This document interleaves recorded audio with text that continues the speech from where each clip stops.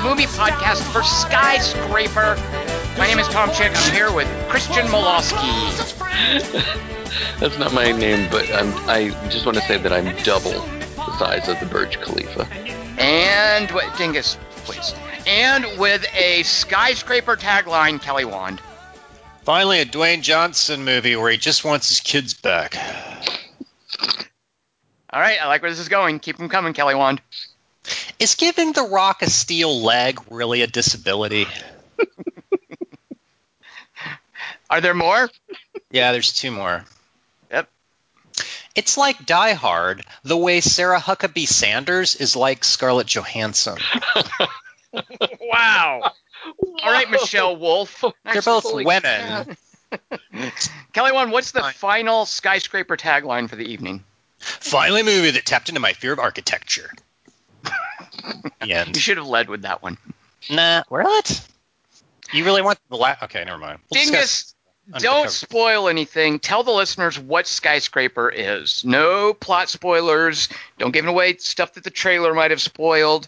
Just the basics. Assume people are listening to a Skyscraper podcast.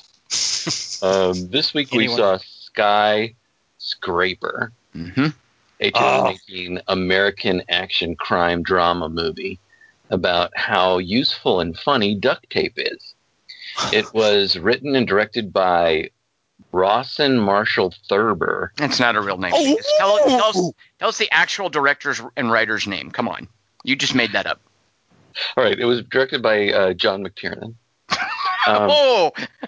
Rude. In their dreams. The director of Nomads. It stars Dwayne the Charlize Johnson. I like what you did. Nev Campbell, Chin Han, Roland Muller, Pablo Schreiber, and Hannah Quinlan.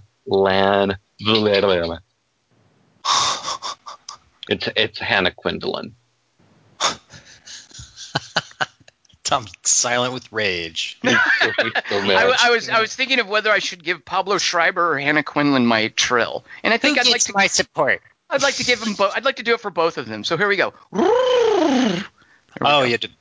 You had to prepare that.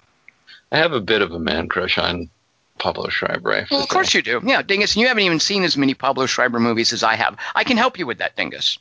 All right. Tom has a man crush on men. But go on. Okay. Skyscraper is rated PG-13. Oh, come on. There's no call for that. It's for sequences of gun violence. Fuck you, 12-year-olds. It's gun violence, not just regular violence. Right. And for brief, strong language. The guns do get hurt. It is true. So be careful when you take your child guns. Kelly Wand, are there other rating disclaimers that should go with that to warn parents? Some skies being scraped. Skyscraper is at 50% on Rotten Tomatoes. Half of the reviews are positive, half are negative. However, if we go over to Metacritic, the average rating from various reviews, 51. So barely made it over the middle. Yeah. It's just like Cinema Score, unfortunately, only a B+. That's bad news. Or fortunately. It opened at number 3 behind Hotel Transylvania 3 and Ant-Man and the Wasp's second weekend. It made $25 million, a bit shy of what they were expecting, but, what are you going to do? I have a follow-up question. Yes, Kelly Wand. There's a Hotel Transylvania 2? That's true. Went directly to 3. No, there was a 2. Yes. Oh yeah, I've never even seen the 1. I mean, why would you know or not know how many Hotel Transylvanias there are, Kelly Wand? Why would you stay at that hotel? Why is everyone going to Transylvania? There might be tourist attractions there. They're lovely woods this time of year. Oh, like the happening. Kelly Wand, speaking of things happening, I would like you to give us a skyscropsis. Oh, that's pretty good, Tom. Thank you. Yeah, it's weird when you try because you never expect it, and then suddenly, here comes Tom. Yep, I delivered a happening. And then that. Oh wow! We need to repair the bathroom. Okay. Skyscrapsis. Oh, Scropsis. What did Tom say? Skyscropsis. Yeah, I of like course. that better. Basically, Skyscrapsis. Way better. Skyscropsis. Warning, I watched the following motion picture in English, but it didn't help. Would it have? I don't know. The Rock's barbecuing some human feet, ironically, but uses too much butane and blows his foot off and gets ketchup on his face. As they wheel Dwayne into an operating room, Nave Campbell, who's left acting to amputate feet, is all, "You're gonna be okay," and puts a mask on to keep out his stink, which is even worse now that he's burnt. Meanwhile, a newscaster's all, "And in White Man news, Japan's Building 2.0 is done. It has a giant baseball on top with CG in it, and also uses these spirally helix outdoor wind turbines to create air conditioning for the lobby. A bellhop told us that the lobby itself will be completed in 2099. We'll be right back after this commercial break. Hi, y'all. It's me, Walton Goggins, the assistant fry cook here at Goggins Tacos, where we got all kinds of succulent fixings straight from the top of the border wall. You and your kids may know me best as Shane the Grenade Enthusiast from The Shield, but nothing can shield your taste buds from flavor like the lettuce and parsley in these carnitas rancheros. Goggins.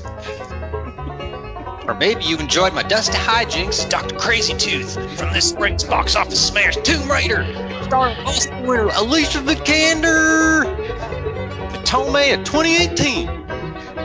But take a good Vikander at the Marissa Tomei toes on these eggplant tostada boats, and you'll be the one saying, "Where's the baby?"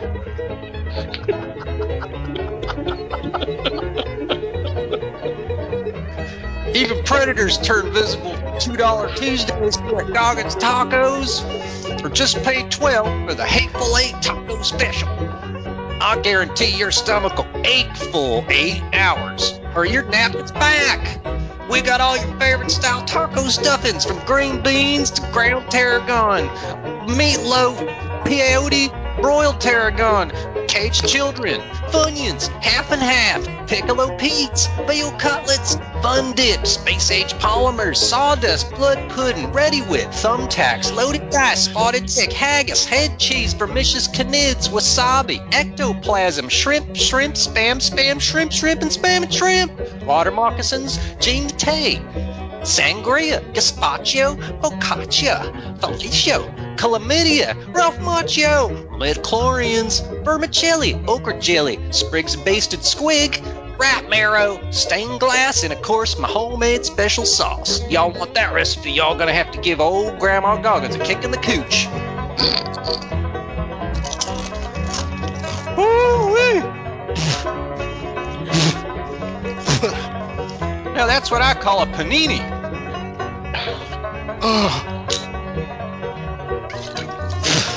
Christ. Just park in the intersection, scream, "Hey Walt, book you," in the faces of the first random 27 people you see, and you'll get a free pinata, along with one of my teeth and this complimentary coaster shaped like a shield. Now that's what I call justified. Goggins Tacos. Just remember, double G, just like the letter on the health code sticker in the window. Because if it ain't a Goggins, it ain't no taco, son. Warning, do not use shield coaster as a shield or coaster. Meanwhile, in his apartment, Dwayne puts his foot on. He's married to Nave now, so I guess it's the next day. They both live in Japan. Her new job is doing nothing. He's all, "Hey Nave, I'm having trouble tying this tie with my metal foot." She smiles affectionately and pulls the tie out of his ear through the other ear. She's all, "Come here, you fucking idiot." He takes the tie back and goes, "Wait, is this right?" "No, honey. Over your eyes is called a blindfold." By the way, my first name is short for Never Johnson. Sorry, were you talking just now? I was thinking about a turtle riding a skateboard. Yeah, okay. Speaking of which, my phone's broken again. She steps on her phone with a crunch, then hands it to him. Yeah, like I said 60 times, you have to turn it on. See? Where it says power? And here, where it says on? I want you to do it. He chuckles dumbly. You're the best. And I thought Ellie Sheedy was mannish. He slaps her butt and goes, this phone's not the only thing you can't turn on. He tramples his kids on his way to the door, then grins at them and goes, time for our adorable daily ritual. Which of you does Daddy love best?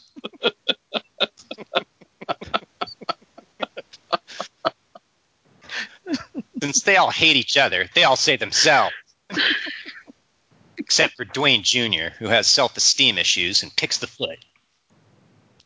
Dwayne's all, you're all wrong. The trick answer is Daddy loves none of you. You'll be punished tonight for guessing wrong as usual. Dwayne's friend Gary comes over, hands the kids some condoms, and goes, this will get you in to see the pandas later.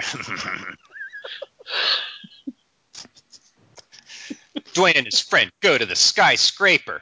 They ride on an elevator for 10 minutes of screen time.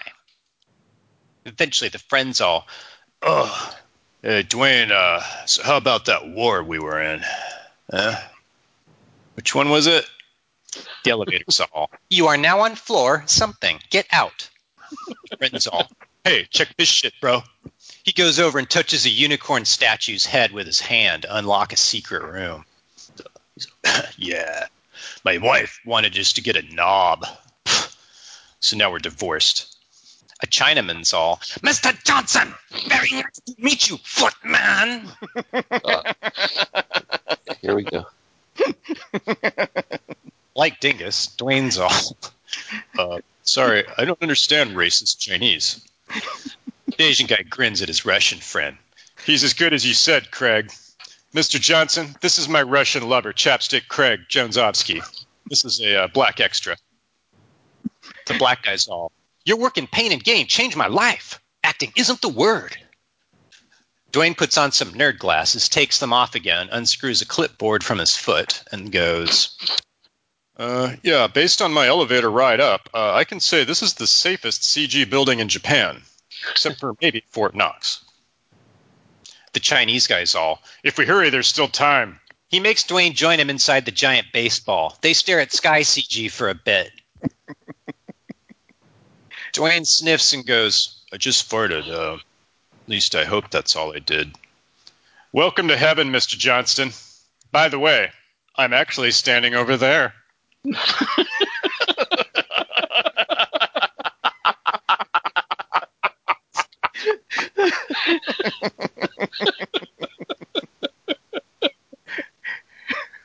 He points at himself.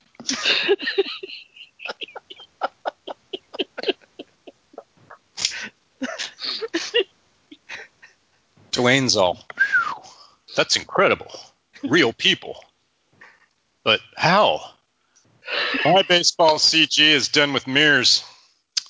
Based entirely on my saying just that now, you now know enough to do it yourself later in the film.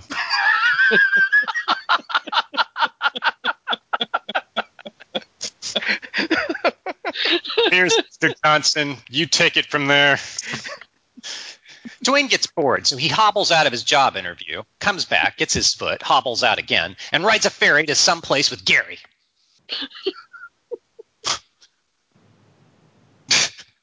So dumb.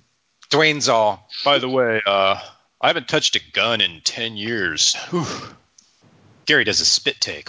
Oh my God, why not? Are you insane?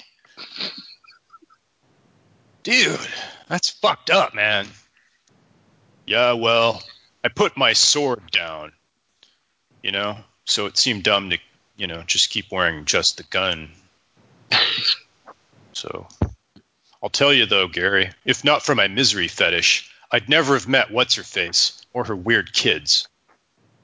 Misplacing my foot while barbecuing was the smartest thing I've ever done. I mean, if I still had both of my two original feet, I'd be as shitty as, well... He looks pityingly at Gary's feet and shakes his head.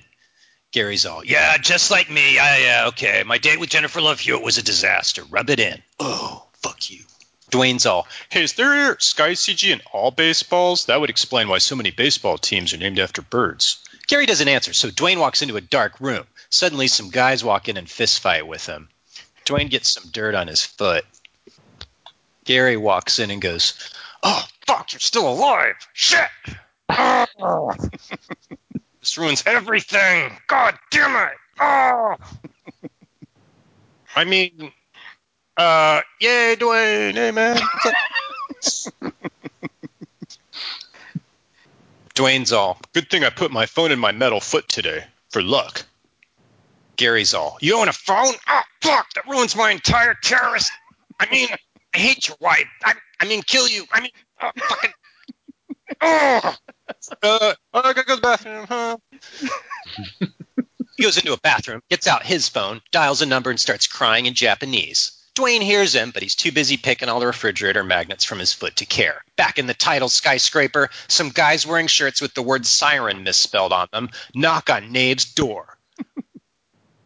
One's all, Mrs. Campbell, just a precaution, we need you and your kids to let us shoot these bullets in your head. And also, these ball gags and handcuffs as well for you and your kids, for safety reasons, skyscraper.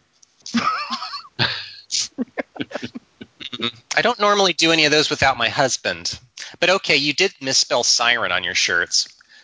They finally put a ball gag in her mouth. Beside me, Denise Richards is all, that takes me back. Meanwhile, in Dwayne's room, his friend's all, by the way, man, I'm a traitor. He starts trying to stab, shoot, and kick Dwayne, but misses, and accidentally stabs, shoots, and kicks himself, because Dwayne holds up an egg slicer. A spot of blood appears in Gary's chest from the kick. Dwayne's all, Gary, no. You're still my...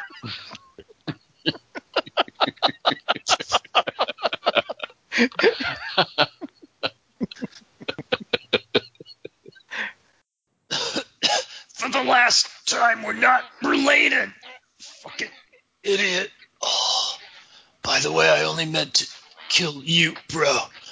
Not your wife and kids. Sorry about that. But I'm not really sorry. Dwayne looks up and stares at us, his lip quivering anxiously. Meanwhile, Russian guy and his friends pour some sand on a floor.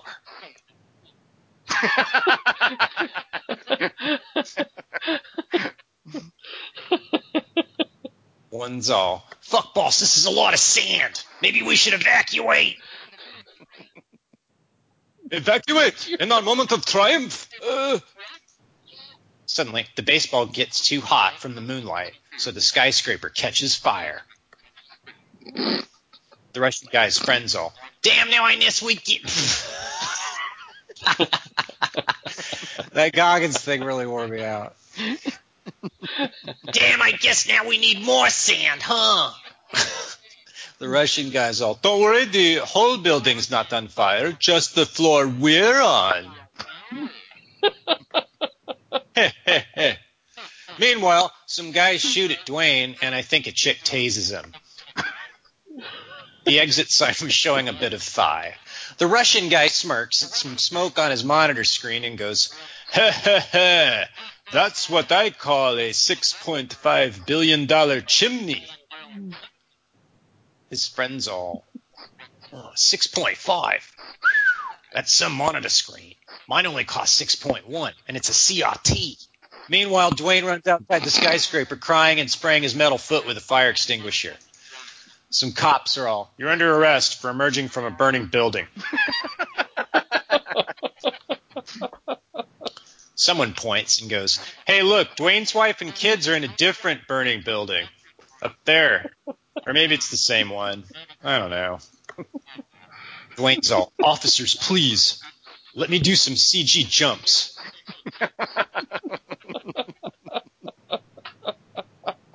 I already lost a foot named Knave. I can't go through that again. They're all, no. Dwayne tricks them by running off giggling.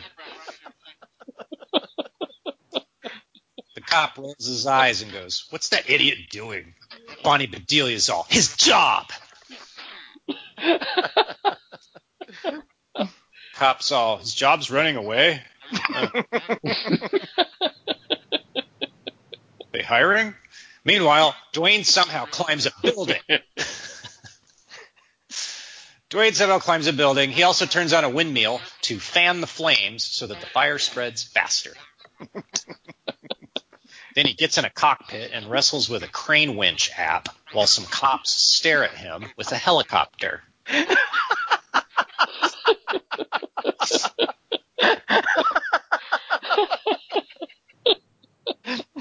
It's like they watched half of Die Hard and then all the shots were something good. Some more cops try to reach Dwayne on foot to arrest him again. One's all, damn it, this buzzsaw's not fitting into the keyhole. Fuck. I thought that bitch was white. Dwayne tricks them all by running away again and then jumping onto another building that's on fire. Or maybe it's the same one. The crowd below gasps and screams and looks on worriedly. An Asian woman puts her hand over her mouth slowly and goes, "Oh, God, I sure hope that criminal the cops just said started that fire doesn't fall." Meanwhile, Nave and the dumb kids wander around in some dark, and there's a machine gun fight on a helipad. Some stuff blows up, so characters run off screen. In a headset room, "Sir, Nave Campbell's character's still alive, and so are those interchangeable kid extras who look nothing like her, Dwayne."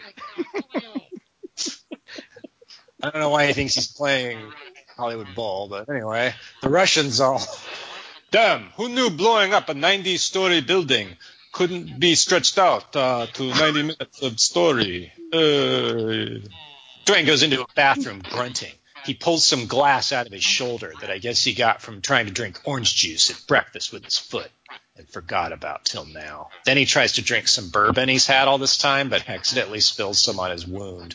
He cries out in irritation, then drops the bottle. It breaks. Heroic music plays while he staples his foot back on and gets out a tape measure. Back in the Russians' question room. "What happened to you?" Yes, I have putting a gun to Ali Sheedy her head and my arm around her neck like this, and then she stabbed me in my leg with paper clip. So yeah, now my tax forms are not collated. Damn it! I thought I was in a summer blockbuster called Russian Characters Arson Triumph. Oh. "Don't worry, boss. I got Dwayne cornered up here. See? Got you, Dwayne. The only countermeasure he could really employ at this point is to throw me off this cat."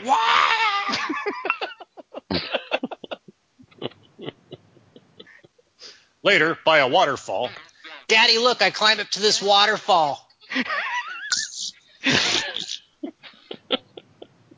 Guess how much of this is my pee?" Damn it. Knew we should have stopped at 2. Okay. Dave, you crawl up this ladder bridge and get Connor. Right.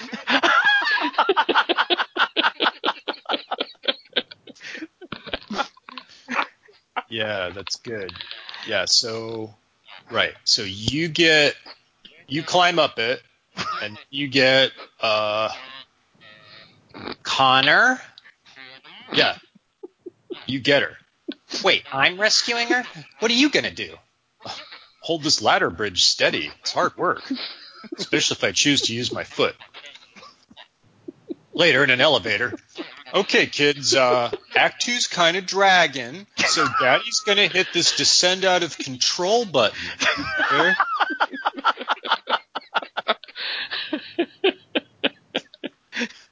Right before we hit the bottom, I'm going to try and stop it with the power of my mind. And maybe by using my metal foot as a brake. We'll see how the mind part goes first. Okay? Ready? Nave's all, "Wait, what?" One of the kids is all, "I'm scared. How dumb you are." It's okay. To be dumb, you have to be scared. Nave's all, "Wait, what?" Later. "Aha, there, see? Told you we were still alive. Hooray for Daddy. Well, Mr. Johnston, as we say in Russia, so we meet again. We need you to open a door for us. I left my keys on top of the waterfall."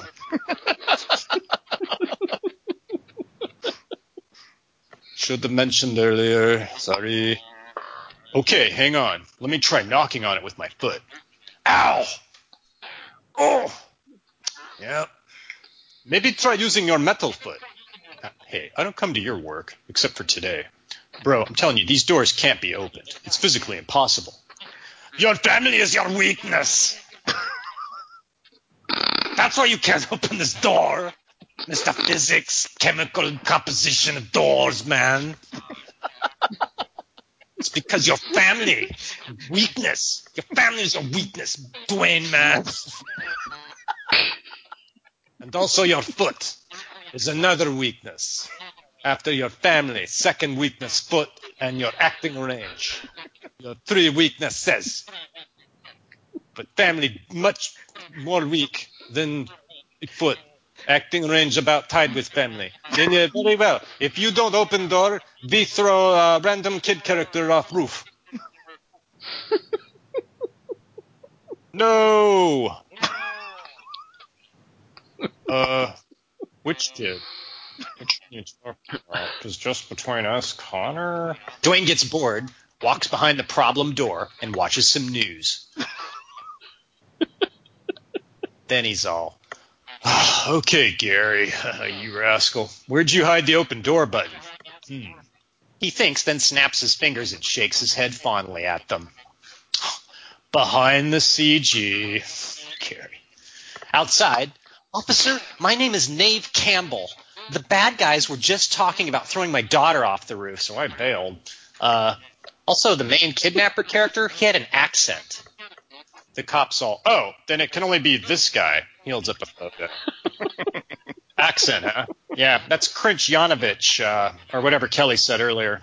Yeah, we don't have any plans for dealing with the situation. Shouldn't I be Japanese? Where is this? I mean, Dwayne Johnson is clearly behind all this illegality. Forget everything I said a second ago about the Russian guy. It's your husband. He's a dick. We're going to arrest him again. Meanwhile, Dwayne ties a rope to his penis while music plays. Dwayne's all, this is for you, Gary, my brother. While action music plays, he climbs down a rope and jumps through some CG-shaped chopper things by counting to 2. As he counts to 2, outside, the crowd watches anxiously, uncertain that Johnson can remember both numbers in the proper order. Once in a row. The Asian woman again covers her mouth slowly with her hand, this time to stifle a yawn. Nave hits the cop on the shoulder and goes, come on, dude, does that look like someone with a plan to you? Back in the building, Dwayne kisses his foot. At last we're alone. Don't move, Dwayne!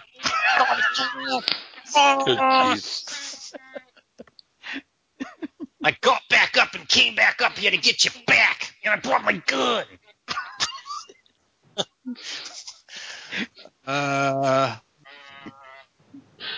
Wow. You're standing too close to me. What?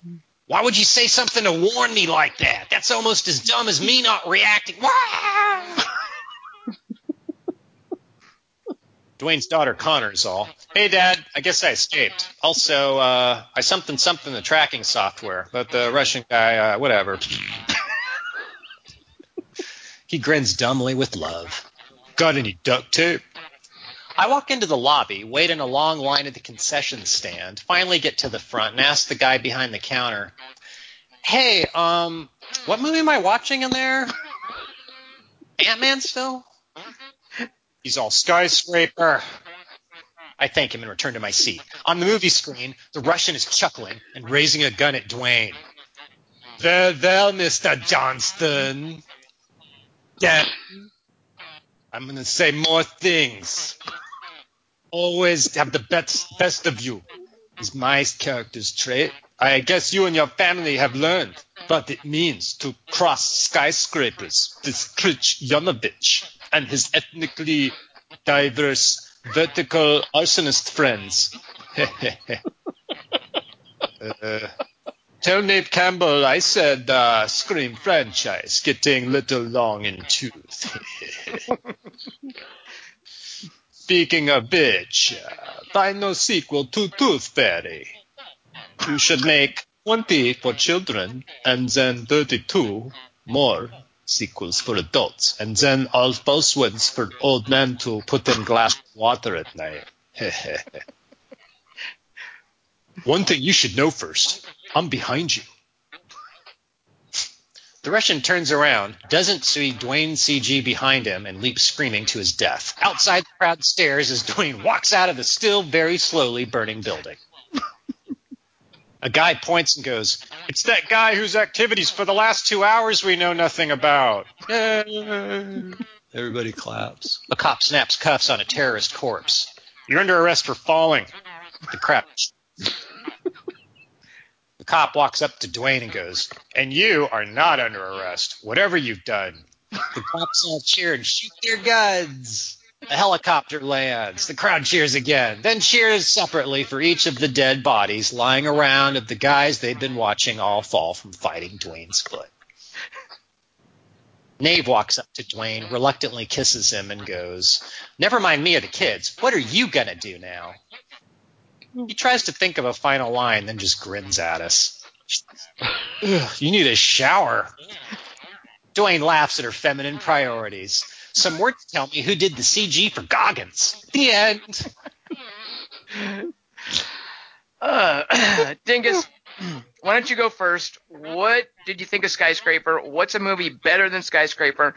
What's a movie that's not quite as good? All right. Not quite as good as Skyscraper. Right. So I thought, okay, so over I would put This Means War, Remember? which I actually really liked. So I'm not closely bracketing this because I thought this movie was utterly incompetently directed. Hey, is that the Jonah Hill Miles by- Teller thing? No, it's Tom Hardy, Chris Pine, gosh. over Witherspoon, and she's watching Butch and Sundance, Yeah, but not watching it, and they're all doing a dance around her house. They have Hell, all you have to say, Kelly Wand, is McGee, and I'll remember. Oh, right. It's a That is his machine, only yeah. movie. That's a good point. Okay. Where he swims in a pool over his own apartment or something. It's unclear how that pool works or his apartment works or how the video store works. Yeah. But I liked that so much more than I liked this. I thought this was incompetently directed. This guy doesn't have a sense. Rawson Marshall Thurber. You're making that up. That can't be anybody's real name, Dingus. That's his wrestling name. When Dingus makes fun of your name, you know you got a dumb name. Yeah, no, seriously. Doesn't know how to direct an action scene or a fight scene to save his life. And he doesn't know. He doesn't have a clue of what he has in Dwayne Johnson. And he's worked with him before. In what? He doesn't understand how Central Intelligence. Oh, I didn't see that. Okay. That's a wacky comedy, though, yeah. right? Doesn't he have speed? Yeah. Okay. Well, you have to understand how to use Dwayne Johnson's humor in addition to his power. And this movie is just so utterly He has no foil. And there's no sense of humor in it whatsoever. And Dwayne Johnson, one of the things that I love about him is that he's got a great sense of humor. He's good at poking fun at himself, and he's good at just, I don't want to call it winking. One of our listeners did say something about winking, but I don't really like that verb as applied to movies necessarily, because it feels like the director or the filmmakers being actors and writers saying, we know what we're doing, when you're winking at the audience. But Dwayne Johnson knows how to walk that line, and I'm just surprised that they tried so hard here to be earnest in such a goofy movie. It's just terrible. So over I would or under I would put Abraham Lincoln Vampire Hunter, which is another movie that I think takes itself way too seriously and is horribly directed and just doesn't understand that the very premise is absurd. Because it's like they heard about the movie Die Hard, and then they made this movie, but they never watched Die Hard. All right. Well, I want. Go ahead. Go ahead. Well, No. let's just do quick over and unders and quick assessments because then I want to ask Dingus about his over and under real quick. Kelly, what's a movie not quite as good, a movie better, and what did you think briefly of Skyscraper? Well, I was going to say Dingus raises a good point that I mean, Die Hard can't even do Die Hard anymore. Like the first Die Hard was amazing, and then every time they like Die Hard 5 is garbage. But I think the problem is that he has no foils in this movie, and a one-man versus everybody movie doesn't really go with that with The Rock unless your villain's Rickman. But he doesn't have like a Kevin Hart or a Vin Diesel. Vin Diesel's the Kevin Hart and the Tyrese of Fast and Furious. My over Or Sean William Scott. Yeah, exactly. Or anybody. Just get someone smaller and funny. Like get Paul Rudd in this movie, and it's him. It's the two of them or something. I don't know. But my over, I'm a big fan of the genre, although none of them are as good as Die Hard. It's like Speed, Aliens, and Die Hard, and then every other action movie is like below it. But my over is there's one I really like called Sudden Death with Jean-Claude Van Damme as a fireman, and he's like fighting. He's at the Stanley Cup Finals, and the terrorists are going to blow up the Stanley Cup, and so there's a point where he has to like go into goal and like stop a shot. He's disguised as a goalie, and there's another part where he's like fighting a Russian terrorist woman, and she's wearing a mascot outfit, like a chicken or penguin, or I think it's a chicken. I'm not sure which chicken team, but he like raises her up and like her head goes into like a ceiling fan, and she's all, "Argh!" It just makes her mad.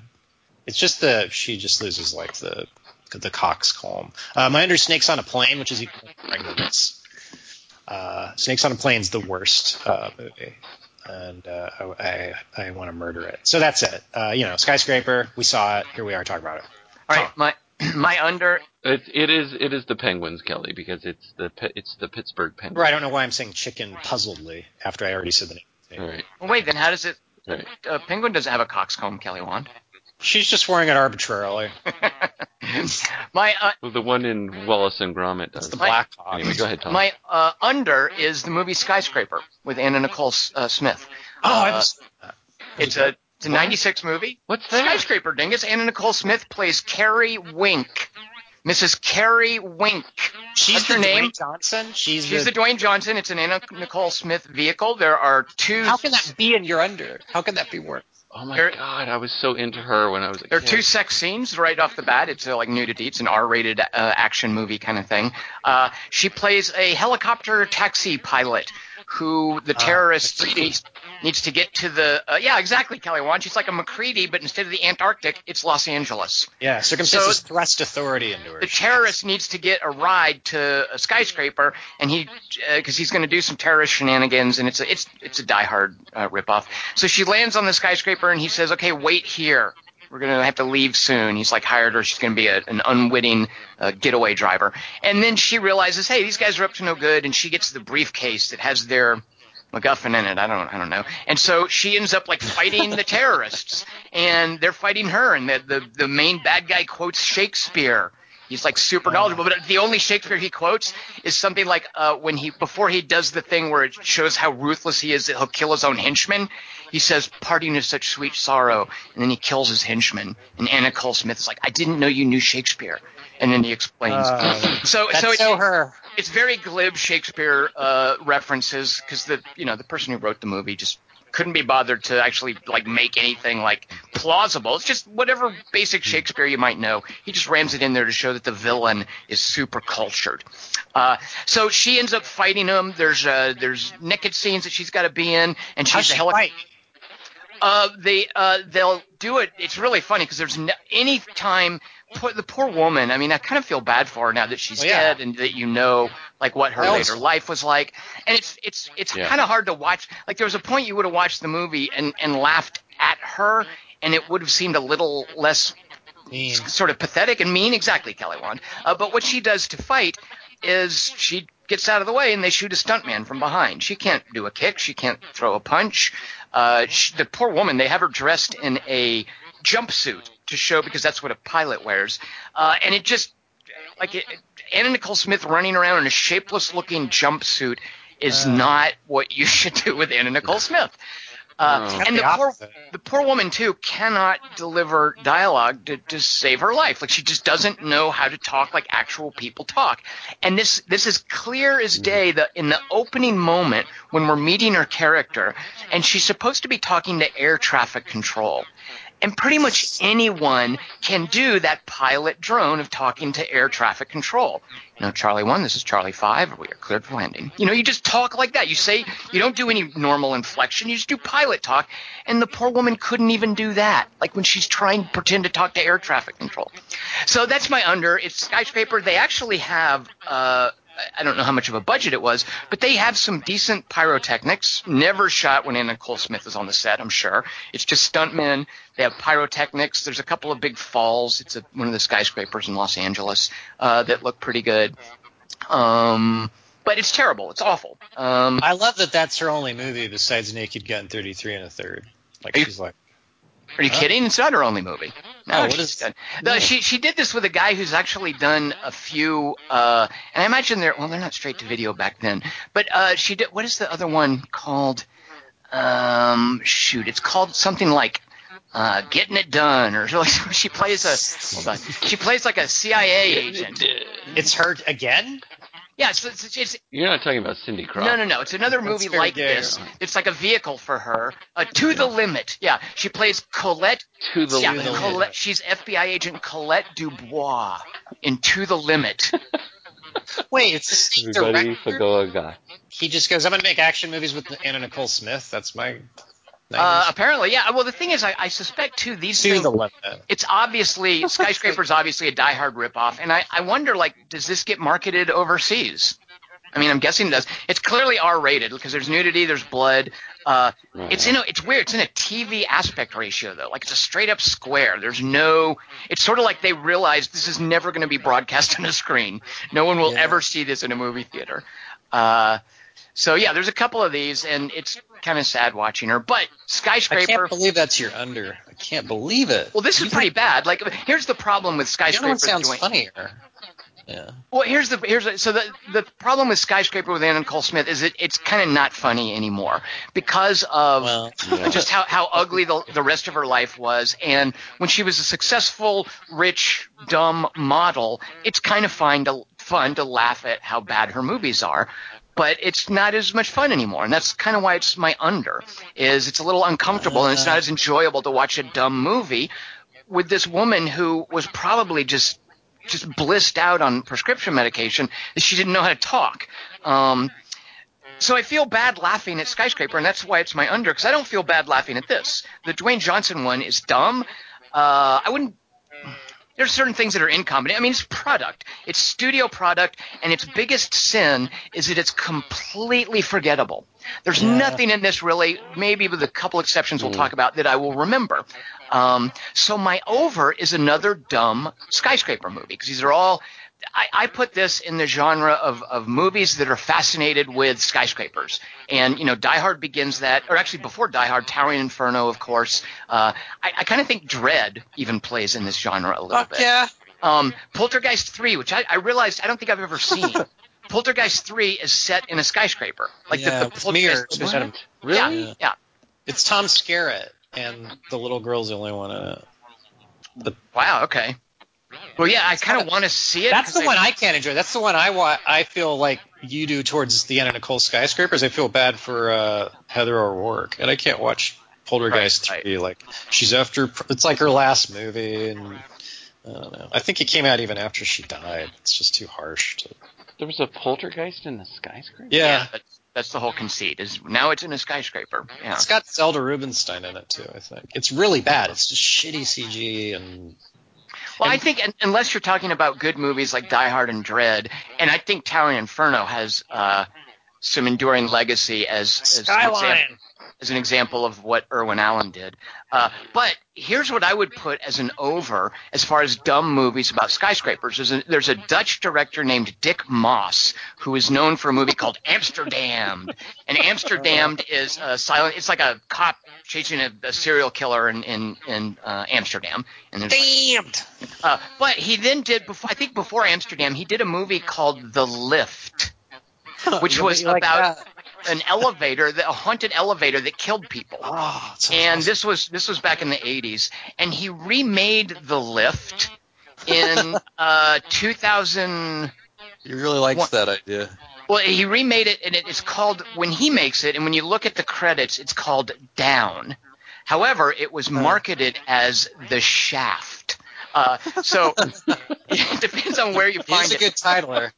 And it actually was a casualty of 9/11 because it's about Skyscraper, and even like they even mention because they partly play on the fact that that Bin Laden had attacked the World Trade Center before with the basement bombs. And they mention there's a point in The Shaft. It's not a haunted. It's an elevator that has a rogue AI running it, basically. And at a certain point, there's actually very horrific scene in the middle, near the end of The Shaft, where there's people crammed into an elevator, and as the elevator is going up, it starts accelerating unnaturally, and the floor starts falling apart underneath it, and it starts dropping people down into the shaft. And there's like children and women, and it's crowded, and they're screaming and grabbing on, and it's a horrific scene. Like it's really like oh my god, it's like something out of the Resident Evil movie where the building turns against them and kills them. So in the remake of the Lift, The Shaft, there's this scene, and then the government is called in to lock down the building because they think there are terrorists in there. They don't realize that it's haunted. They think that terrorists, the same guys who planted a bomb in the basement of the World Trade Center that didn't take it down, they think that that's what's happening in this building. Turns out, no, it's haunted, and the whole thing unwinds. But because of this, it was made before 9/11, and it was actually scheduled to have a U.S. Distribution. It got canceled. And what's surprising about that is the cast actually includes Ron Perlman. Edward Herrmann is the mayor of the building who wants to keep the elevators open. Ron Perlman is the manager of the elevator repair company. Michael Ironsides is like the mad scientist who made the rogue AI chip that controls the elevator. Dan Hedaya is the cop who is investigating this. There's a scene where the mayor is talking to his aide, and I'm like, that guy looks familiar. Ike Barinholtz's first movie is as the aide to Edward Herrmann. The lead in this is a beautiful young actress, and even though this movie is dumb, so Dick Moss knows it's a comedy, by the way. This is clearly a comedy. It's got some horrific scenes. It's silly. It wasn't shot – I mean, parts were shot in New York, but it's clearly shot on sound stages in Denmark. But he got as his lead a very perky, and you can even see in this movie – this woman is good. This woman is great. She's got terrible dialogue. At a certain point, she plays a newspaper reporter investigating the goings-on. The main hero, and I don't know who this guy is, he's the elevator repairman. He's the hero of the movie, and his love interest is this reporter who's investigating it. And when her boss tells her to get on the case, he says to her, and this is a movie that was supposed to come out in 2001, he says to her, "You get your sweet ass over to that building and investigate the elevator mishaps." And there's all this like weird sexual banter with her where people are hitting on her, and she's like, "Oh, that's so cute," which is really weird to watch. But it's a beautiful young woman named Naomi Watts, and this would have been concurrent with her doing Mulholland Drive. She would have shot this shortly before Mulholland Drive, and then she was cast in that. They came out at about the same time. So that's my over. It's pretty terrible, but at least it's funny. It's got a good cast. And unlike Skyscraper with Dwayne Johnson, The Shaft, or Down, depending on what you want to call it, is memorable. It's got memorable things in it. So Ike Barinholtz was involved in this? He has one line, like he's got one scene with a couple of lines where he's just he's not involved. I mean, you wouldn't remember him. It's only if you know who he is. For instance, if you've recently, like I have done, if you've seen Blockers this year, which you jokers haven't seen yet, and you should, then his face is like in your memory. So when this young guy comes up who looks vaguely like, is that a Wahlberg? Is that maybe a Donnie Wahlberg? No, that looks like Ike Barinholtz. Right. And then you look it up, and yep, that's his first movie is The Shaft. What's funny about that is that he has a story credit on Central Intelligence. Okay. I mean, yeah, he's a writer too. Which was directed by this guy. I mean, it's just a weird coincidence right. that you bring him up, because as I finished watching Central Intelligence, which is another movie where, anyway, you see story credit given to like Barinholtz. I was like, really? I think he came up actually as a writer through Mad TV. Like, I think that's his original background, and at a certain point he started gravitating over to doing small parts. And now he's one of the reasons to see Blockers, you jokers. Get on that. All right, so... Well, I loved him in Sisters. I mean, I really do like the guy. Yeah. Well, you need to see... In that case, you have no excuse to not see Blockers. Okay, so let's then talk about Dwayne Johnson, because I agree with you guys that he's best with a foil, and I think part of what this movie's problem is it's sort of like the movie Snitch, where he plays a guy who runs a trucking company. He's supposed to be just a white-collar worker, and Dwayne Johnson does not look like the kind of guy who would be a consultant for security, or like when they try to make him an everyman, I don't think it works very well. Although I like the idea of him having a metal foot. Like, I like that that's one of his things. And I like how that they kept trying to make that part of the plot, even though I made fun of it a lot in The Office. But there's potential. It's like not a bad idea, actually. I would say it's one of the few things that I might remember about this movie. Yeah. Like his albatross winds up saving him. Like, I like that. Like, it's like Ed Harris's wedding ring in Abyss. Like, right. It, and it's like it keeps him alive. Here's the thing, though, is I think I remember it for thinking it was a cool idea and being disappointed it wasn't used more. Well, nothing is. I hate the skyscraper stuff and just like how you get no sense of it as a building. It's impossible to watch this movie without thinking of Die Hard and just going, oh, Die Hard's so good. Like, you always feel a sense of spatial awareness in that movie. It's strange. How good. Before we get to that, Well, Dingus, what did you think of the whole amputee thing before we get to the skyscraper itself?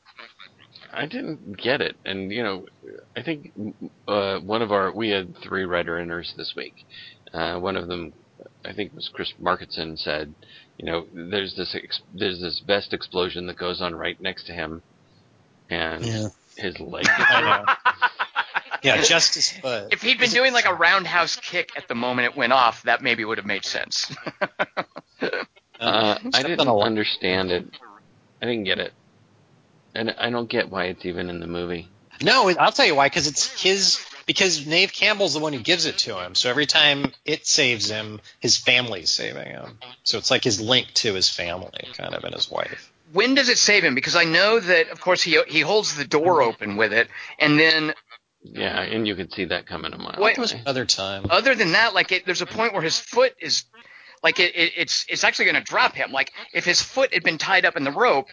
His artificial foot is tied up in the rope, and it comes loose, and he falls, but then he grabs it. If that had been his real foot, that wouldn't have happened. Like, it almost dooms him, but it's like I don't recall it ever saving him. Like, because I was hoping for something like that, like Christian Bale's fake foot in 3:10 to Yuma. Like, or Denzel Washington's arm in Virtuosity, where he stops the fan blades with his metal arm. And I don't think there was ever any. Well, he uses it to block the door. Right, that's what I'm saying. It gets him into the door, but I don't know that it saves him. Or doesn't he use it to get up somewhere, like as a grabber? I thought he used it once. Am I dumb? Doesn't he use it to like get higher up the girder at one point? Like he uses it. Well, when he's like swinging on that silly rope, in that whole rope duct tape sequence. Yeah. I guess he kind of uses it then. It should be better though. Like, it's a better idea than it doesn't really pay off as it should. But it's a good setup. It's a good setup, and I would have liked to have seen a movie. I mean, again, if you're going to play an everyman, and if you're going to play an everyman who's an amputee, that's a great idea for a movie. That is a great idea, and to just have it show up in a couple of action sequences to no effect. Like, it gets knocked off of him when he's fighting Pablo Schreiber, and he sort of has to hop. Right. And at that moment, I was like, okay, the movie's going to play with this as his vulnerability, right. And it never does beyond that. I don't think. No. Like, once he has to sort of hop around when he's fighting Pablo Schreiber, the importance of him being an amputee pretty much goes out the window, I think. Right, I think you're right about that, and I think that Chris Marketson agrees with you. He's like, was it just to be inclusive? Because to Chris, it seems unlikely that he could have gotten enough speed with that prosthetic leg to manage the jump from the crane to the ground. Exactly right. Like a normal person, how does that affect him being able to run and do those kind of like stunts? Right. And I don't think the movie really cared about that. It should.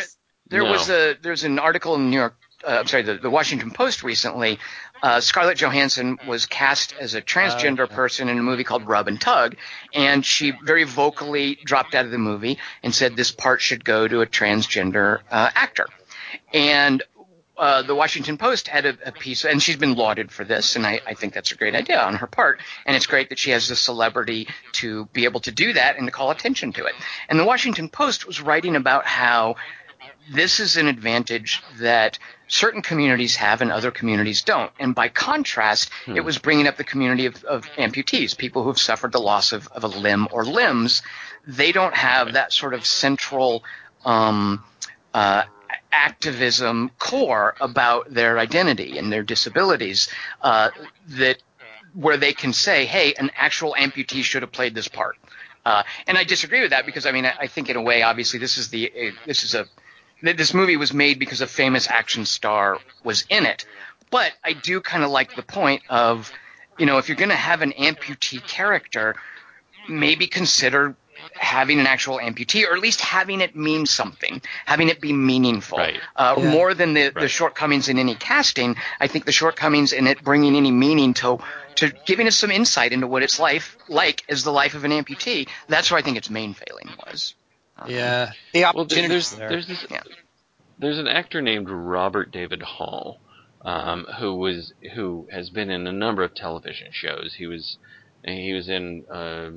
sort of the James Lipton kind of character in West Wing in one episode where he's just interviewing somebody on stage, and he was also most famously a coroner in the television show CSI, and he's famously an amputee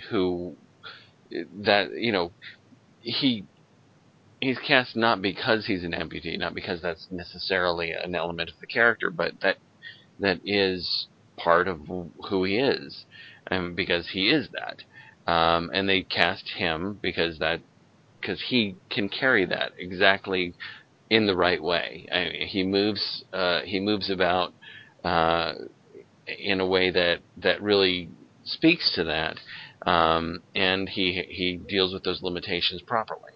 And I don't think this movie even cared about that. One of the folks that was interviewed for the articles, an actor from Breaking Bad named R.J. Mitt, who has cerebral palsy, and he has to walk with crutches. And he was cast like it. I've actually seen him in like a teen horror movie. I've seen him in Breaking Bad, and he's never cast as a guy with cerebral palsy. He's cast as a guy, and he just happens to have cerebral palsy. I just love hearing him talk about that in the casting. He exaggerated it for Breaking Bad, didn't he? I don't know. I didn't know that. I mean, good for him if he did. But the movie, I forgot what the horror movie was. Like it wasn't as pronounced in the horror movie. There was sort of an affect to his walk and his speech where you knew he was struggling with some disability, but it wasn't like his defining characteristic. Remember the amputee in Battleship? I ain't never seen no alien. Man, I don't. No. I even watched that recently. The Taylor Kitsch Battleship. Yeah, his girlfriend is like a physical therapy. Oh, no, I do remember. Right, the black man with the fake legs. No, who goes off for the B plot with the girlfriend, unfortunately. Right. Yeah, I do remember him. And it's funny because I watched another Peter Berg movie. And he was an actual, and they made a deal about it. They made a to-do about that, is he was an actual veteran who'd lost his legs in the part of the movie. And there's a moment where he uses his legs to charge into an alien. Very good, Kelly Wand. I can't believe I forgot about that. Well done. Yeah. Well, they used real World War II veterans on the battleship to yell at Rihanna. Yeah, that was a little creepy. Right. A little bit. And they all died. To your point, Tom, another of our listeners, Soren Hoagland, says that he said you had said that this is basically forgettable, right? Yep. Yes. And Soren's point is basically ask me about it in a week from now, and I won't remember much more. That's how Ant-Man and the fact that Rock having a peg leg, there being a hot Taiwanese girl, and I definitely need to find more duct tape. Get her out. But in the moment, it was fine. I mean, Soren liked it more than his statement was, I kind of liked it, but he's like, there are three things I will remember, and one of them is Rock having a peg leg. I mean, I didn't hate it. Like, I was fine with it. It was sort of what I expected, and it could have been better, and I'm not that surprised it wasn't. But, yeah, I will definitely remember Hannah Quinn-Levin as well. Yes. That she was so distractingly hot. Yeah. I do not need to have to deal with that when I'm watching a Dwayne Johnson movie. Really uncool.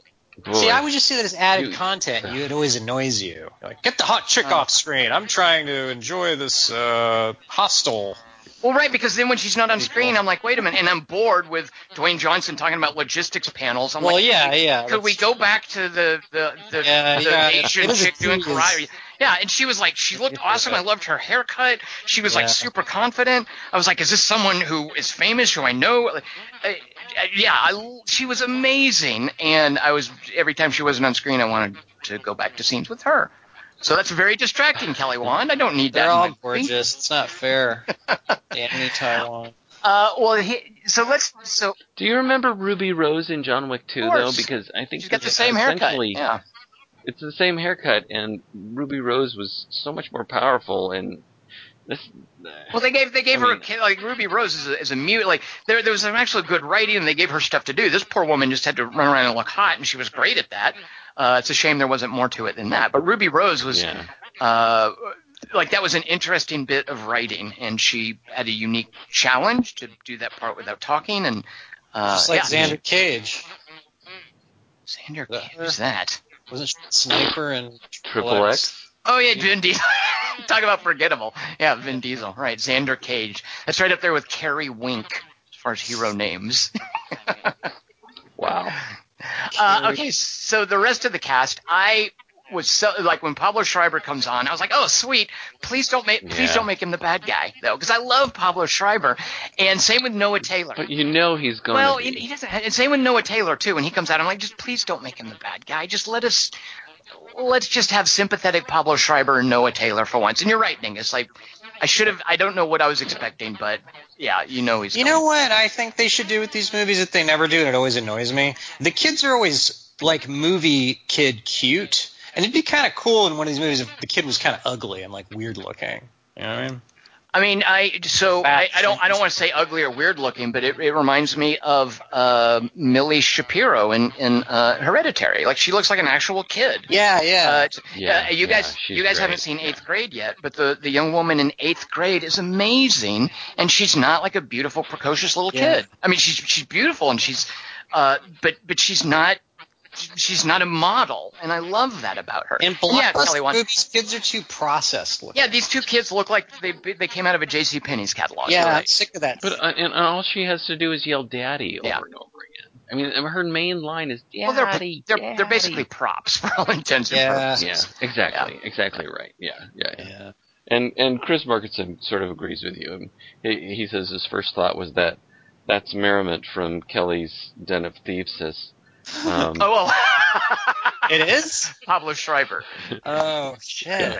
Missed Pablo, that yeah. movie. He said it's a shame he was barely in the movie and they gave him a neck scar, which didn't really have much impact considering how little he was. Because I watched that too, and that at this point I was like, okay, there's really a cool setup here. And I wish when they would have burn victims that they would be willing to put the makeup on their face. But I was like, okay, we're gonna have a scarred guy and a wounded guy, and maybe at that point it was kind of clear that maybe he was gonna be the bad guy, but maybe they were gonna end up fighting together. And like I really had hopes that this idea of these people who were scarred from a previous incident would have to carry these scars into another incident, and the movie wasn't interested in that. Well, and also his work or his training is this, like none of it came into play funly. Who's Pablo Schreiber's or Dwayne Johnson? Well, anybody's, and also the whole subplot with the Asian guy, like, why don't you shoot me and get it over with? Like, I don't care about this character. I mean, I guess it's supposed to be exactly the same as Die Hard. Like, you're gonna have to shoot me, and then he does shoot him. But that's the thing. It's like there's too many Die Hard-like story beats. And I didn't like the waterfall. It reminded me of Willy Wonka. Fuck that shit. Willy Wonka waterfall. Really? All indoor waterfalls remind you of Willy Wonka, huh? Well, and then the elevator ride's like the boat ride right after that. So. Well, the waterfall and elevator both reminded me of Die Hard too. This is just such a pale elevator, or a pale shadow, a pale shadow of Look, Die you Hard, guys. because there's that whole Yes, Tom. water stuff and the helicopter Yeah, crashes. the are Nakatomi much Plaza better. was never on fire in Die Hard. That's Yeah. the beauty of that movie. What? Is it looks like it is. And the helicopter. And Kelly said something great about this. I just think that there's such an opportunity here to create a sense of place for the Pearl. Yeah. And they just don't take advantage of it at all. No. I mean, it's just this really cool idea of this skyscraper that has its own power supply, like Stark Tower has its own power supply, and it's got this internal environment. It's got its own environment. You could do so much with it, but you don't see any of it. We should be fascinated by that building. And I think this is a failing of modern filmmaking, because it used to be in the 70s when you would have an Irwin Allen disaster movie on the Poseidon or in I forget what the skyscraper is called in Towering Inferno. Those movies would take their time introducing characters and introducing the setting and establishing places in the setting. And nowadays you need an action scene real quick, and you can have some quick CG exposition about the building, but not too much, because the audience will get impatient. Like I think that's a failing of modern action movies. And Die Hard, by the way, like Die Hard wasn't like that. Like Die Hard established this place, and it took its time winding up. And I don't think modern movies really care to think about locations as characters anymore. There's also a shame. We also don't have that grit, because in Die Hard, that shot where he jumps into the shaft and then he tries to get into that one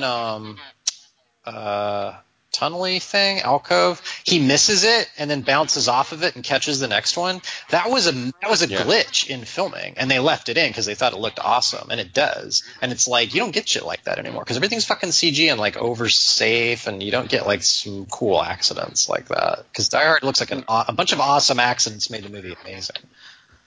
I love the way Tom talks about the location as being. No, it totally is, and it should be. And I was looking forward to that. I go, oh, well, it's called Skyscraper, so it's going to be even more building themed than Die Hard.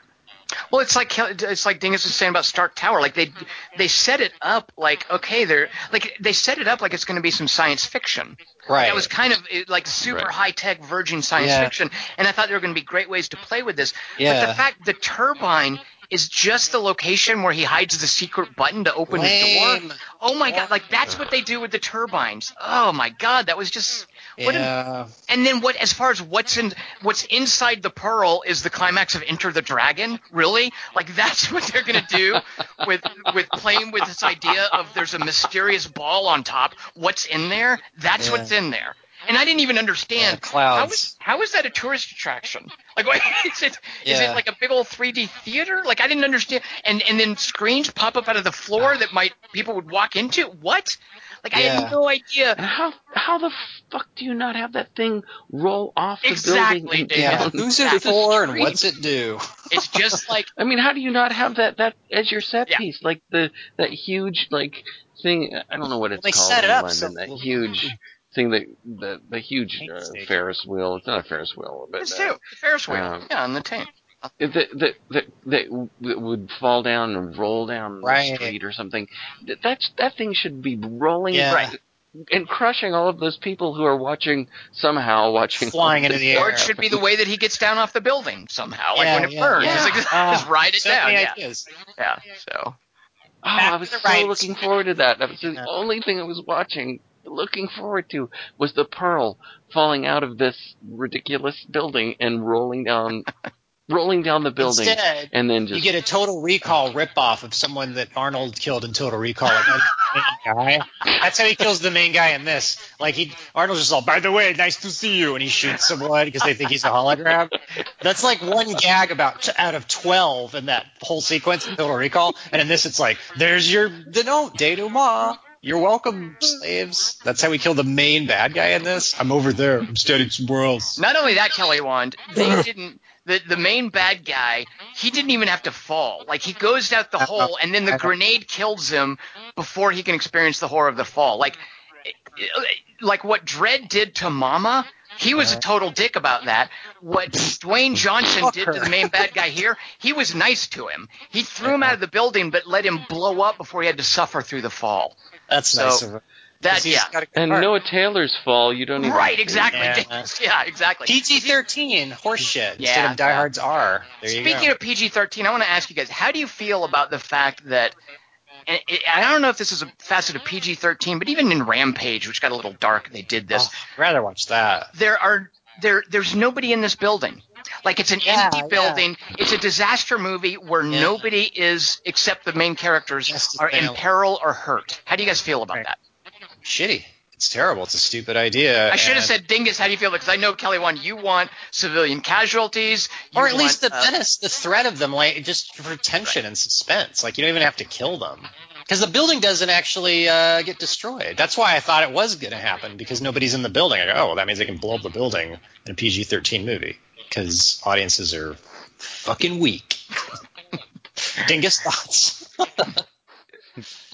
Well, I just hate that it's a doodad movie. It's just it's another one of these thumb drive movies, which used to be like a compact disc movie. We're dumb for podcasting about it. Like it's making fun of us for talking about it. MacGuffin that you're talking about, but I think that's a huge failing, Tom. I think that you have to have the stakes be higher for this, because instead you just have a bunch of people out in the street watching video footage of what's going on. We're watching them watch the movie that we're watching, and they're like cheering for what he's doing. Oh my god! Which is completely unrealistic and stupid. And it just so happens that, oh wait, there's a family there. Oh, okay, that's right. Oh, and then those other guys are up there. If there had been, if it had been a populated building, wouldn't that? And I want to play devil's advocate here. Wouldn't that have changed the tone dramatically? Yes, and I think the tone should have been changed dramatically. If you're going to go this earnest, and this is something that Nick D says, that he thinks that The Rock's performance is too earnest, and I totally agree with him. I don't think that... I don't understand what... and I will say his name again just to bother Tom. Rawson Marshall Thurber, who made Dodgeball a true underdog story. Well, We're the Millers is his claim to fame. Like, We're the Millers is actually not horrible. I haven't seen the Dodgeball. We're the Millers I actually quite liked. Yeah. I have to tell you, I really This is his worst movie. He's trying too hard to be serious, but given that, if you're going to, then go. So here's what I want to know, though, and Kelly wanted to kind of know what you would say. If this is a populated building and it had the darker tone of, people could die here, wouldn't it then not be able to be PG-13? Of course it could. Yeah, Infinity War is PG-13, and half the universe gets killed in it. That's a crazy argument. You're saying ridiculous things. It's a tone thing, Kelly Wand, because the way that people die in Infinity Wars, it's a thought exercise. The way that people would die in a burning skyscraper, like what is it, 2 years ago, that Grenfell Tower in London? You remember the ghastly pictures of that thing going up in flames? It burned for hours on end.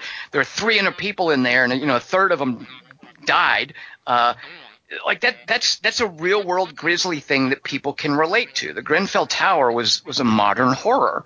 But it's a dumbass action movie, and here's the thing, right? It's a dumbass action movie, and in order for it to be a PG-13 dumbass action movie, I think that it has to be an abandoned or an unpopulated skyscraper. No. If the skyscraper had people in it who were at threat of burning to death or dying, I don't think that the tone would have fit a PG-13 movie. I think you're crazy. There's lots of precedent for you being like Independence Day, I think Tom makes actually a good point. I think it just tries to be in the middle of the road. That's because I'm just saying you can put people in jeopardy in a PG-13 movie and still save them. I don't think they have to. That just seems ridiculous.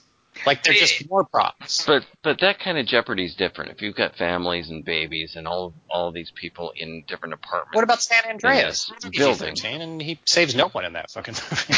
He lets them die. But the thing is, like, comments. He's like, he never helps anybody. It is job's to help. But if you're not going to do that, then I think you have to understand where the sense of humor is in it, and this movie doesn't have. That's true too. But I'm saying you can endanger a building full of people in a PG-13 movie. Like I don't think you can. I don't think you can with something as intimate as them burning to death inside of a building. If you want to level if you want to level the skyline of a city and have it collapse in an earthquake, that's fine. If you want a giant dog and a giant wolf to run around and knock over buildings while people are getting evacuated, that's fine. But if you want to invoke the pictures of Grenfell and 9/11. I think that is necessarily dark, and if you want to do it without it being a dumbass, fun action movie, if you want to have an actual sense of peril from something that is as horrific a visual as everybody has, I think you need to have an R-rated movie. Well, it's an R-rated movie's better. Anyway, what's the difference? What's the difference between this and say, the way I don't know if it was 57. Superman Returns. I don't know which one I'm thinking of. Yeah, is it Batman versus Superman? Yeah, where Scoot McNairy gets mad because all the people died in the rubble. Right. But let's say comic book movies are special. And the city is just destroyed, or all of the destruction that goes on at the end of the Avengers. I mean, what's the difference between that and this, other than there's no sense of balance in this movie? I mean, what's the difference? I think the difference is the maxim about Stalin that one person dying is a tragedy, a million person dying is a statistic. And if you have there are little gradations in the middle. If you level a whole city, you can still have a fun PG. And I by the way, I'm not necessarily agreeing with this. Like I'm talking about this as the economy and the morality of modern movie making. I'm mortified by this. Of course you should. If you level a city and kill the 3 million, 5 million people that live there, that's fine. That's PG-13.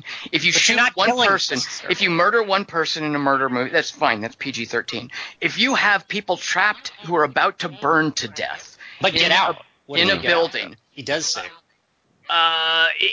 So for instance, I think of Towering Inferno, where some of those people really die, and they die horribly, and they don't deserve to die.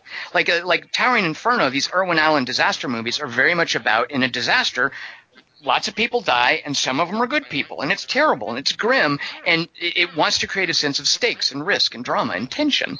And if you want to do that with a disaster movie like this, where it's something intimate and where it invokes pictures of Grenfell or 9/11, I think you need to be R-rated. I think that it's no longer the domain of a fun action movie. I think your use of the word intimate is absolutely spot on, because there's something really intimate about the idea of somebody trapped in their house. Yeah. So it's building specific as opposed to Poseidon. It's who's the victims and how are they killed. Like of the 100, or actually it was less than that, the people that died in Grenfell, like a staggering number, and I think it was like a third of them were like infants and children. Like if you're going to burn up somebody's home and make a movie where the dramatic tension is, well, the people who live in those homes burn to death or die of suffocation and have their bodies burned. That's dire. That's grim stuff. Volcano has horrific deaths in it on screen, and it's PG. What? No, it doesn't. Is that the one where a volcano erupts under L.A., where John Carroll Lynch melts into a pool of lava? Yeah. There's a one scene where what's her name? Anne Haig, and her assistant going into the sewer. Yeah, her poor little assistant. Yeah. Do you remember what happened to the assistant? Kelly Wand, that's like horrific. No, I know. And Jurassic World. Exactly. That's like the poor woman who gets carried off by the bird and dropped in the giant dinosaur alligator's mouth in Jurassic World. Yeah, like you can have those weird little isolated moments like that, and they're odd and they're memorable. I don't know. Also, how old is Volcano? It's 96. Yeah. Pre 9/11 is all you have to tell me, Kelly Wand. You know what? It's no Dante's because then the terrorists win. It's not a terrorist so much as changing sensibilities and changing responses to imagery. School shootings and collapsing skyscrapers are fraught with meaning that wasn't previously there. And you can't ignore that. Well, you can. No, you can't. Okay, I should say ignore it. But here's the thing. It's like my dad died of cancer in 1998. And after that, there were like cancer movies like 50-50 came out. I was like, and I just tuned it out. I go, well, this is fiction. Like I just made that leap. It was very simple. And like the first Final Destination, it's like they filmed it right before 9/11, and the plane crashes horribly, and that's an R-rated movie, sure, but it's like you're implying that if I watched Final Destination on September 12th, I'd feel weird. No, I'm implying that Final Destination should be an R-rated movie. What Irwin Allen was doing back in the 70s would be R-rated movies today. I'm not saying they shouldn't be made. And the whole cancer thing, Kelly Wand, like everybody, like, well, I mean, that's a whole. I get what you're saying, but I'm just talking. I'm talking about when you look at the tone of a movie and then put a rating on it. These things should be R-rated, and this should have been an R-rated movie. I think that was an issue with this. Even it should have been an R-rated movie about a populated skyscraper. Oh, because that would have been way better. Yeah, because the fact that it was an empty skyscraper, it sort of undercut any sense of peril or tension, or I didn't care. Like there was. The studio might have agreed with you, and that's why it's abandoned. But I just think it's a shittier movie, and it's boring, and it has less tension, so it's not as good. But the trade-off, Kelly Wand, is that kids can go and it can make $25 million in its first weekend. But how much would it have made as an R-rated movie? 15. Okay. You seem to know. So Die Hard's an R-rated movie, right? Yeah. And the building is basically abandoned, and not abandoned, but not populated because it's still being constructed. But they just have like one floor where the employees are having their Christmas party, and that's where the population is. But they're still in danger, and there's a pregnant woman in there as well. And he saved them. And there's that sense of peril and that sense of stakes. So I think that this movie would have been better served to have upped the stakes as far as that. If they're going to just parrot some of the things that Die Hard is doing, then I think Tom is right. It should have gone full R. Oh, yeah.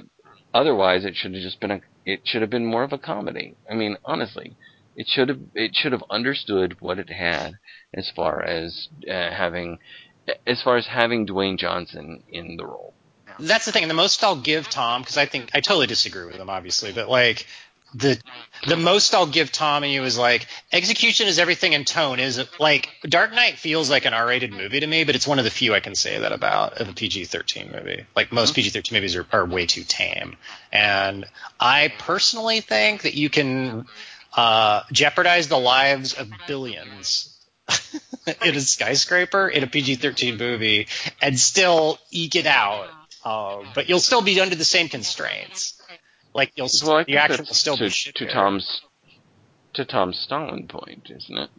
Well, I thought he was saying if there's people in jeopardy. If there's billions, sure, you can level a city. You just can't have a horrific image like the Grenfell Tower or 9/11. Like Towering Inferno. You could never make Towering Inferno as a PG-13 movie. What about like a freeway situation? If you want to make a disaster movie, what do you mean a freeway? Give me your pitch, and I'll tell you whether or not we're going to rate it R or PG-13. Like there's a tidal wave, or there's like an alien portal on the freeway. Okay, if it's aliens, PG-13.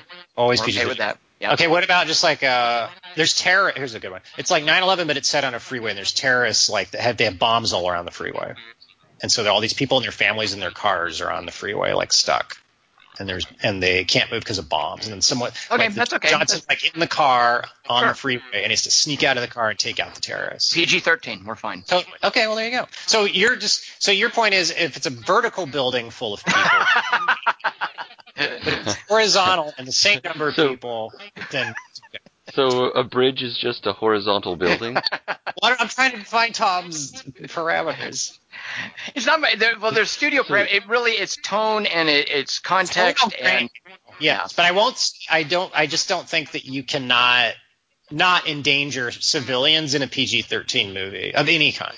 You can endanger civilians. I'm just talking about what kind of danger and how dark and scary it can be. But volcanoes. Well, volcano give you. Nobody's scared of a volcano. Volcano's a goofy thing, Kelly Wand. A volcano is child's play. Okay, well. Yeah, we saw that in Jurassic World. Come on, Kingdom. Volcanoes, dinosaurs. Please, Kelly Wand. I'm waiting for the movie, a PG-13 movie where a kid gets killed. Well, because that would be interesting.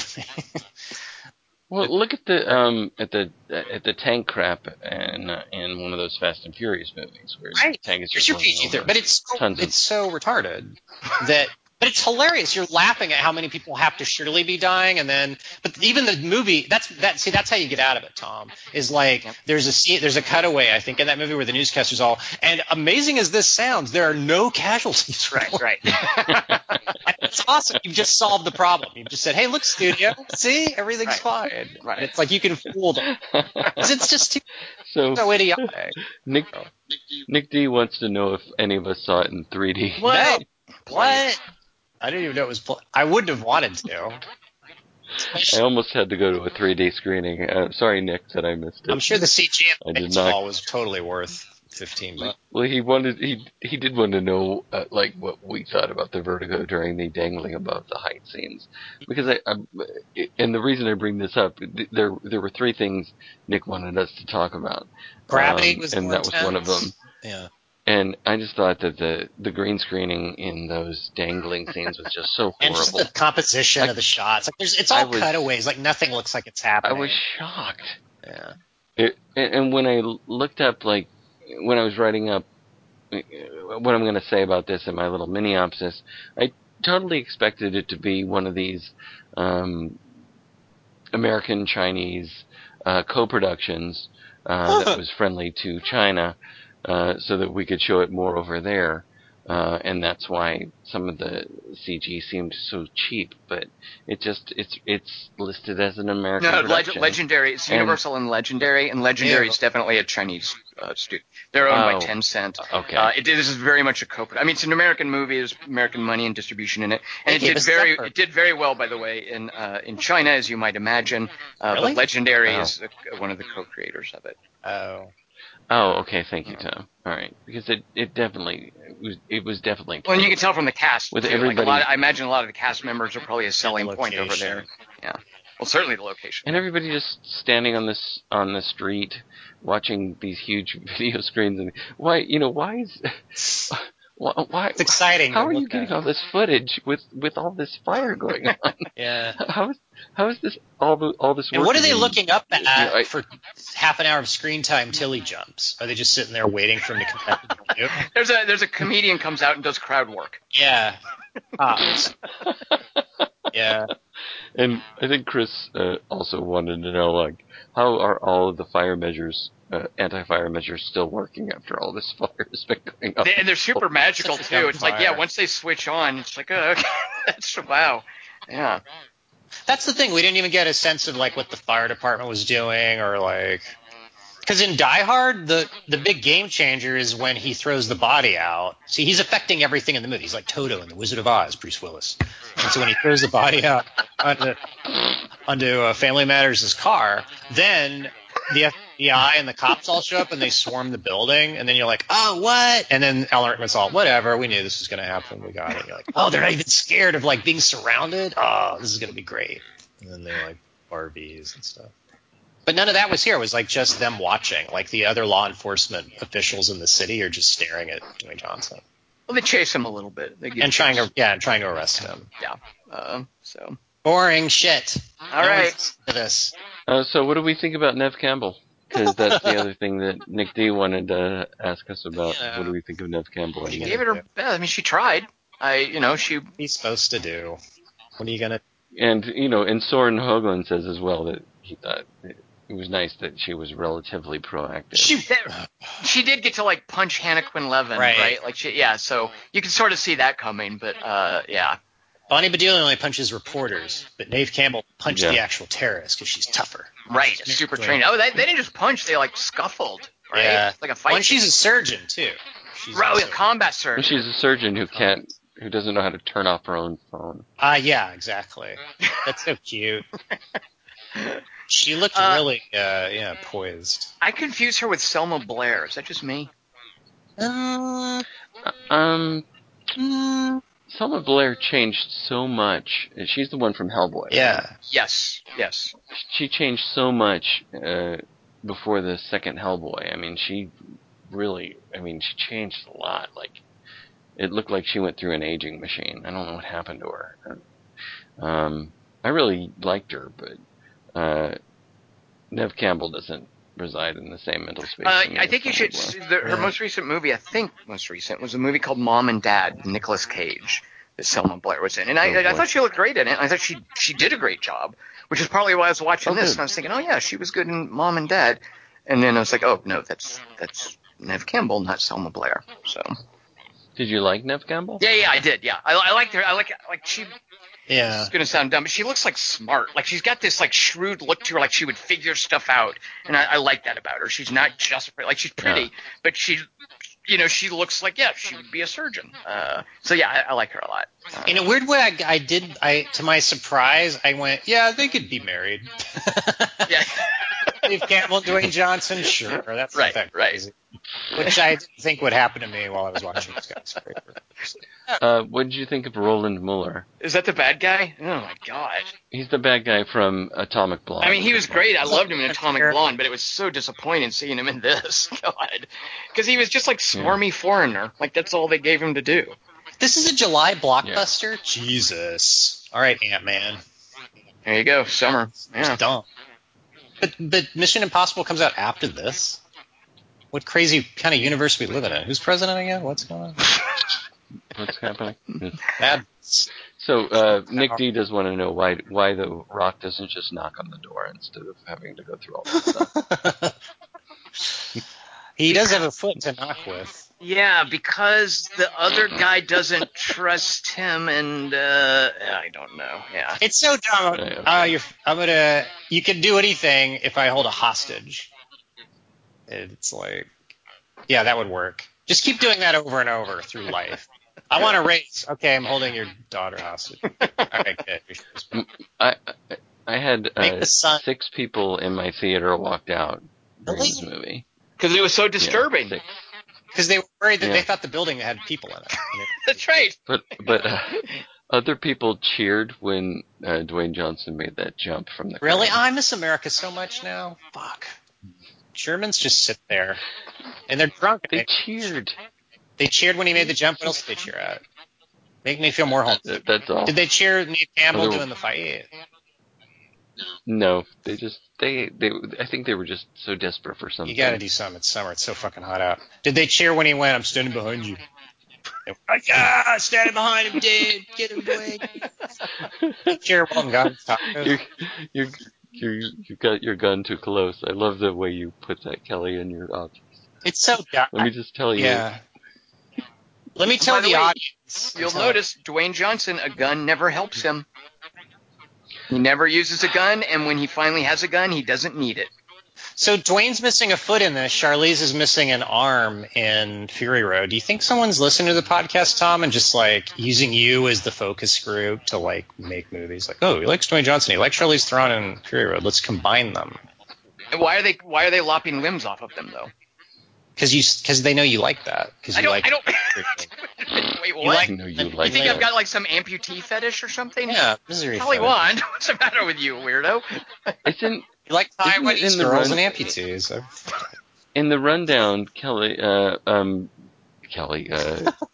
Johnson refuses to carry a gun. They take me to a place I don't like to go, and then he does use one later. It's great. Yeah. Wait, in the rundown or in this? Yeah, no, in rundown. Right.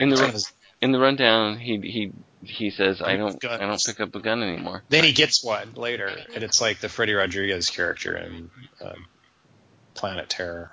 He gets really excited. Oh, I got a gun! Ah! Well, you won't be seeing any more of that unless it's rated R for Dwayne Johnson. Guns? Are guns R-rated too in your crazy world? The the glamorization of guns. Okay. It should not be in PG-13 movies. No. Fiction. You keep pointing to the calendar. I keep pointing to the thing that says this is a work of fiction. Everything's a coincidence. Kelly, you'll notice where I'm pointing. The billions of dollars that go in the entertainment industry are also pointed with me. Who's pointing with you? No one. Art house movies that don't make any money. There you go. And they don't even have to be rated because they're on Netflix. I don't know. How'd that work out for you in Cloverfield Paradox? How'd it work out for you in Deadpool 2 box office receipts? And Deadpool 1. And Logan, you fucker. Look what you're selling out. You're selling I out love those movies. What are you talking about? I'm saying R-rated violent movies are not box office poison. I'm not saying they're box office poison. I'm saying in order to make I see what you're saying. Sure, I'm not saying R-rated movies can't make money. I'm saying if you're going to make a PG-13 movie, you can't do stuff that you do in R-rated movies. And most PG-13 movies make more money than R-rated movies. But they shouldn't. It's a gamble. Yeah, I know. It's a dumb game, and sometimes it works and sometimes it doesn't. Nobody knows anything. Quote Right. William Goldman. It's all horseshit. And also, people will always watch the first Die Hard over Die Hard 5. So who's the dumb audience? Is Die Hard 5 rated R? I don't think so. I think they started making it, because they've started, as long as they could bleep out or put a gunshot over the yippee-ki-yay motherfucker line. That's They could, Yeah. right. Why is that satisfying? I want kids to see Bruce Willis go yippee-ki-yay moo, and the kid's going to go, what? Why, Dad? No, the first one's better. You're not old enough to enjoy what he really said. Okay. But we're going to drive a huge car over. This is another. Russians. One of those diehards is the Russian I love that. thing where he's driving that car over all. That's the first scene I think of when I think of that, and then I also think of them wearing the hazmat suits, even though it's not really radioactive. It's like that you took Tom's logic and went, all right, it's PG-13, we can't have real radioactivity, so it'll be fake radioactivity, and then we'll use this water hose to spray off the radioactivity that's not really there, too. Also, Jai Courtney. We need more of him. He's PG-13. Oh, as good an point, actor. Tom. Yeah. Terminator 4, PG-13. Best Terminator ever. So the last thing that I want to bring up is that Chris Markerson also says that he really likes. One of the things he really likes is that they let Dwayne Johnson show his age. That he's got a little salt and pepper in his beard. Oh yeah, I like the beard. Yeah. So he likes that aspect of this movie. That he looks a little worn. If it was up to me, they would just do like a Cocoon and he's super old and it's still the same situation. I gotta get my daughter, and he's gotta get out of the wheelchair too. And No, those are roles for Liam Neeson, Kelly Wand. Quit taking work away from Liam Neeson. Yeah. He's got to sit next.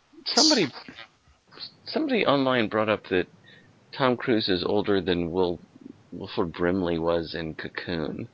Well, Tom Cruise lives off of Scientology is magically keeping him young. Instead of Quaker Oats. It's a good thing. And he doesn't have diabetes.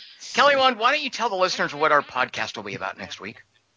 Next week, we're doing a really exciting 3x3 topic. The 3 stupidest, dumbest activities ghosts do in movies.